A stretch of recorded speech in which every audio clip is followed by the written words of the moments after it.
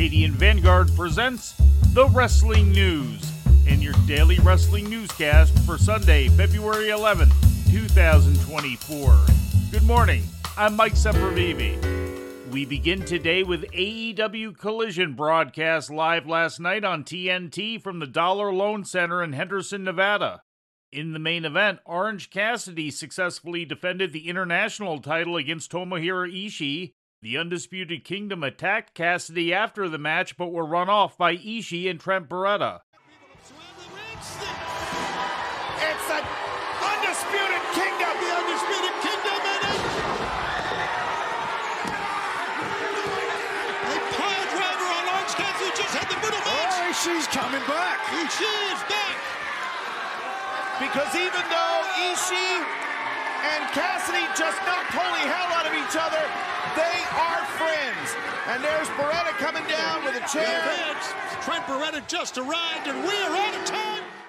In the opening match, Claudio Castagnoli and Jon Moxley of the Blackpool Combat Club defeated CMLL's Esfinge and Star Jr. FTR confronted the BCC after the match, leading to a pull-apart brawl. During an in-ring promo, Adam Copeland and Daniel Garcia agreed to wrestle each other on Wednesday's Dynamite, with the winner getting a shot at Christian's TNT Championship. But Daniel, if you're saying you want a shot at the TNT Championship, I want a shot at the TNT Championship, then something's got to give. So I tell you what, got a proposal. Wednesday, Dynamite, Austin, Texas.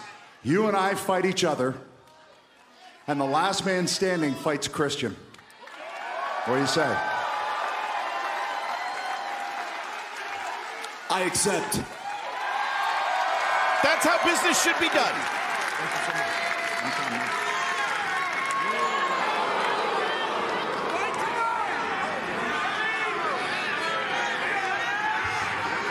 Now, I know you had a match tonight, and that's the only reason I'm not taking your face off right now. But make no mistake about it, you're now threatening to take food off of my family's table, and that just doesn't work for me. So I am gonna beat your ass next week. AEW World Women's Champion Toni Storm bested Queen Aminata in a non-title match. In other results, Deonna Purrazzo defeated Kiera Hogan by submission, Brody King beat Mark Briscoe, Daniel Garcia topped Shane Taylor via submission, and Brian Cage beat the Outrunners in a handicap match. After the match, Hook confronted Cage, and the two brawled to the back. While Claudio Castagnoli and Jon Moxley were wrestling on Dynamite Saturday night, their Blackpool Combat Club teammate Bryan Danielson is in Japan today facing off against Zack Sabre Jr. for New Japan Pro Wrestling.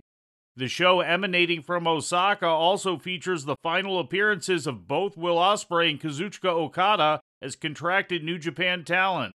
We'll have a full report on that show in tomorrow's newscast. In news from outside the ring, police have confirmed that the former pro wrestler arrested last Thursday on charges of murder is 70-year-old William Albert Haynes III, who, as Billy Jack Haynes, was a Portland wrestling headliner and wrestled for a short time during the WWF's expansion period of the late 1980s. The body of Haynes' 85-year-old wife, Jeanette Beecraft, was found at the scene of Haynes' arrest at their home at 6000 Southeast 100th Avenue, with the Portland Medical Examiner declaring her death a homicide by gunshot wound. Local authorities reportedly arrived on the scene after reports of a gunshot at 9:52 a.m. Thursday morning and engaged in a 2-hour standoff with Haynes, which included shots fired. A special tactical team and crisis negotiators were brought in due to Haynes' refusal to cooperate with authorities. In health-related news, Maurice Mizanin has been diagnosed with serious borderline ovarian tumors, according to a statement she released yesterday on social media. The diagnosis is a serious and rare form of pre-cancer, and Maurice has confirmed that she will be undergoing a hysterectomy in 4 weeks. Maurice claimed in her statement that she had been suffering from severe abdominal distension for the past several years, but doctors had failed to detect the cause. She reported finally undergoing exploratory surgery a week ago, which revealed 11 tumors in her uterus, ovaries, and abdominal cavity, which were removed. If serious borderline ovarian tumors turn cancerous, the survival rate is under a year. Switching to the independent scene, Jersey Championship Wrestling ran the second and final night of their annual 2-day Jersey J-Cup tournament on Saturday from White Eagle Hall in Jersey City, New Jersey. This year's event was won by Masha Slamovich, who choked out Jordan Oliver in the final. But he's getting up to his feet. Back up! Reaching toward the ropes! Folds him in half! And again! Back to it goes Slamovich! He's out! That's it! We've got a new JCW World Champion! A former Game Changer Wrestling World Champion, as a result of her victory, Slamovich also takes home the Jersey Championship Wrestling title, ending Oliver's reign at 364 days and 25 successful defenses. Oliver's title was on the line for each of his tournament matches. Slamovich had advanced to the finals with a quarterfinal victory over Matt Mikowski and a semifinal win over Alec Price. Oliver advanced with victories over Myron Reed and Nick Wayne.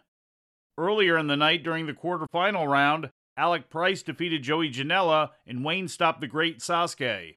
In non-tournament matches, Blake Christian made the 33rd successful defense of the GCW World Heavyweight title by defeating Homicide.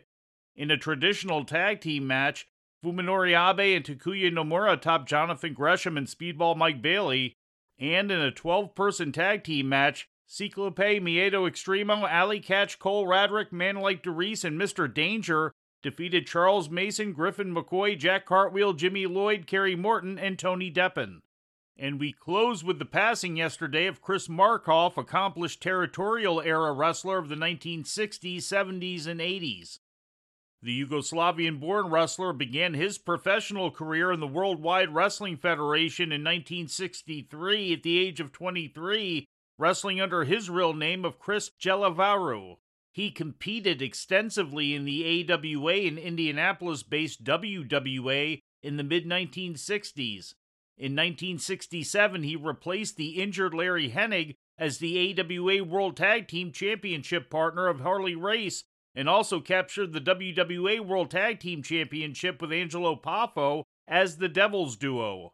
He also formed a successful tandem with Bronco Lubitsch, winning the Florida Tag Team Championship twice and the America's Tag Team Championship in California once between 1969 and 1972. Markoff also appeared in Japan, and it was during a 1972 tour that he engaged in a real-life brawl with Apache Bull Ramos at a restaurant, during which Ramos bit off a piece of his ear, and he bit off a tip of Ramos's finger. Markoff also competed in places as far-flung as New Zealand, Hawaii, and Jim Crockett Promotions, where he held the Mid-Atlantic Tag Team Championship in 1981 with Nikolai Volkov as the Imperial Russians, with Lord Alfred Hayes as their manager. Markoff returned to the AWA in the mid-1980s and finished out the remainder of his wrestling career in the Winnipeg-based independent promotion West 4 Wrestling Alliance through the end of the 80s. Chris Markoff was 84 years old. And before we leave you today, we'd like to remind you that however you consume your content, you can find the wrestling news 24 hours a day and 7 days a week across social media. On Twitter, follow us at Wrestling News AV. Our Facebook page is also Wrestling News AV. The Wrestling News can also be found on the Arcadian Vanguard YouTube page. And for those who utilize Amazon Echo devices, just tell Alexa to play the Wrestling News podcast. And remember to make sure you add podcast at the end. Once again, for daily updates, breaking news, and more, follow the Wrestling News across social media. And that's the news for today. If anything happens, we will be here to tell you about it. No clickbait, no paywall, just the Wrestling News. The Wrestling News is a division of Arcadian Vanguard, and the Wrestling Newscast is a production of the Arcadian Vanguard Podcast Network.